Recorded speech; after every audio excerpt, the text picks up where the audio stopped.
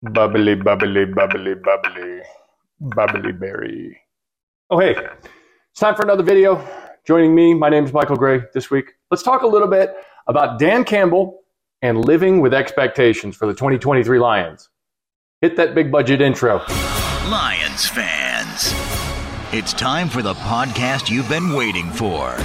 The show where Kool-Aid runs blue, faces turn red, and rose-colored glasses never go out of style. This is the Detroit Lions Podcast. All right, let's get started, shall we? First things first, rate, review, subscribe, wherever you found this. It's on the internet, so scary place in your browser history. But it helps us do the things that we do to have you do the thing that you do. So subscribe to the channel, and if you like what you hear, rate and review it. And if you don't like what you hear, lie and rate and review it anyway. Want to talk about Dan Campbell this week and living with expectations for the 2023 Lions. I'm absolutely drowning in positive reviews on this team. Rich Eisen will tell you that there's no room left in the Lions bandwagon. Kyle Brandt at the NFL Network is constantly crowing. In fact, this week I believe the term he used was salivating for the 2023 Lions. The NFL Live crowd is going crazy, and this week ESPN's power rankings move them up to number 9. That is a top 10 team for your Detroit football Lions after they've made their handful of free agent moves. Strange territory, not somewhere the Lions have been. And ultimately, it is the new challenge for Dan Campbell to coach with expectations, to get a team that's been the plucky underdog, and they've been the little guys that fought hard, and there's lots of grit flying around and all of that stuff, and then turn them into a contender when they're supposed to be. They're supposed to be good. They're favored in Vegas to win the division. It's a different challenge psychologically to get your team ready to do that. All along, Dan Campbell, Brad Holmes have told you that they have a plan and that they're following their plan, that they feel like they're right on schedule. And by year 3, they even let it slip that they planned to contend for the division. That's not something you're supposed to say. Certainly not in year 1 or year 2 when you're trying to convince people to buy tickets. But that was the plan all along, because when they got there, that roster was steaming outhouse in the Mississippi heat. It was a disaster. So they knew they had a job in front of them, and so far they've done it.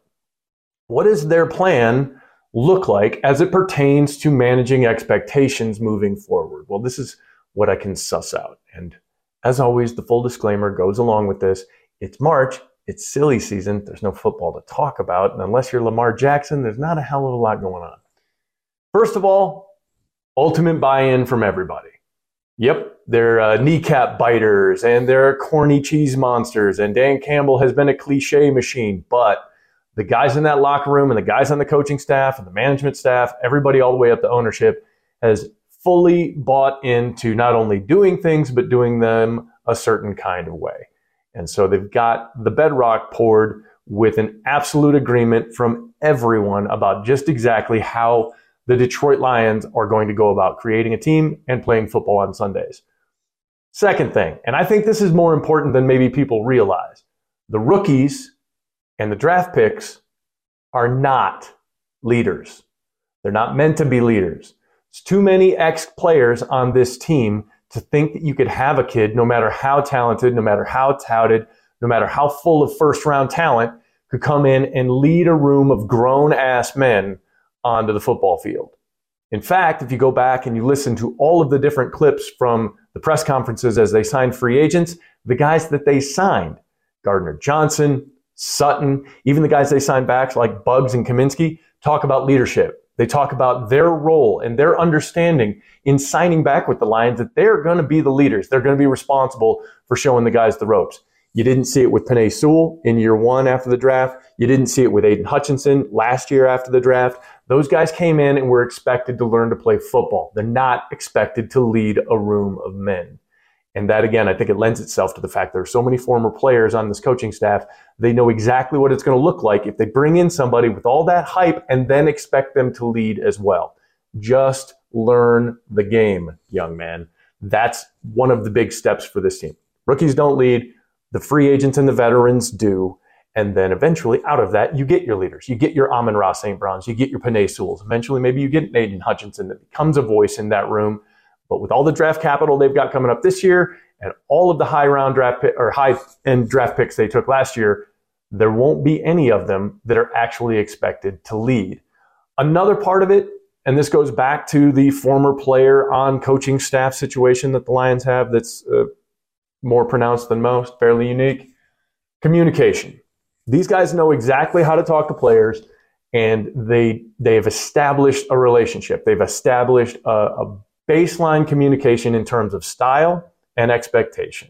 And you need to look no further than human pencil holder Matt Patricia to know what can happen when your communication lines get corroded. And these guys know how to talk to players. The players understand there's an open door policy, that they can be heard. Ultimately, even amongst the coaches, it's still Dan Campbell's call, and he's still going to make it. But everybody can have a seat at the table and at least have their voice heard and know that they'll be respected. And that kind of mutual respect goes a long way. That's obviously been a part of the plan. Another thing, it's one of the cliches that I personally got tired of hearing last year, but it's already shown up again in the free agent introduction press conferences. The next man up philosophy. It's been established. They expect injuries. They know guys are going to get hurt. They know the roster as we construct it today, and there's plenty of articles out there. You can see the 3 deep and what this roster is supposed to look like based on this free agent signing and that free agent signing, or this mock draft and that mock draft. It doesn't matter because somebody's going to get hurt. Chances are a whole bunch of somebodies are going to get hurt. Somebodies are going to get hurt in July. Somebodies are going to get hurt in November. It's going to happen. And this team is already mentally steeled against it with that next man up philosophy. It seems silly and cliche to me. And the number of times I heard it from guys, especially Hank Fraley, said it all the time, just kept touting that out. But you can tell that that mantra has taken root and it's understood. And it won't derail this team when, not if, those injuries happen. The other thing, and this goes back to the communication piece, shoot people straight because you need to have accountability. You saw Jared Goff last year in the early part of the season when he was 360 no-scoping his way around. No-scope. Thanks, Chris, for that one, by the way. He had to change his game. He had to fix his footwork. He had to get better in the pocket, and he knew it, and he said it, and then he did it. If that's coming from your quarterback, that's coming from the guy making the most money on the team, then you can be damn sure that it's going to come from everybody else. And that sort of straight line communication breeds accountability from your roster. When you hear it from the top, you're going to hear it from the middle and all the way on down. Another thing that he's done, this being Dan Campbell, empowering the generals.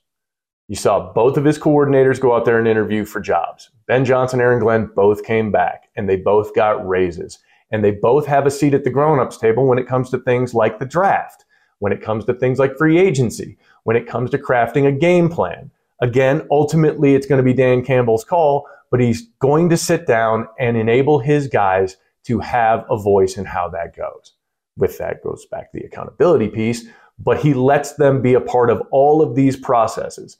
It's a cliche to end cliches in businesses, that it's a collaborative process, but the Lions have proven that it's actually a part of the plan here. And in year 3, when they're living with expectations, that collaboration is going to need to be front and center because there's going to be problems and there are going to be weeks that get away and there are going to be bad games and rough spots in the schedule. And when that happens, everybody has got to be on board. And they've baked that right into this and they're going to reap the rewards of it. One man's opinion. Ultimately, I think the thing that is a part of this plan that has to be front and center for them to live with expectations and go out there and win games they should win and be the team that everybody seems to think they should be, that's just Dan Campbell being Dan Campbell. Man, he is the ultimate competitor. The guy is exactly who he presents himself to be. There isn't an ounce of fakery. He couldn't make it up. He's nothing but transparent and authentic, and he needs to keep being that guy because if he wavers even a bit with a season full of expectations weighing down on him, people are going to know because he has been one guy throughout this process and he needs to stay that guy, keep a steady hand on the wheel, and who knows, could be a really, really fun season. Once again, rate, review, subscribe, that whole dance. Make sure you do that. If you like what's going on here with the Detroit Lions podcast, Subscribe to the channel. That's how we get to do what we do. And then throw any comments down below. I do try to get to all of them, as long as you're not saying mean things about my mom. You know, we can talk about almost anything else. Just throw it in the comments down below, and we'll see you next time. Let's bring it in here together. Let's go. Let's go. Come on, baby. Lions on 3. 1, 2, 3.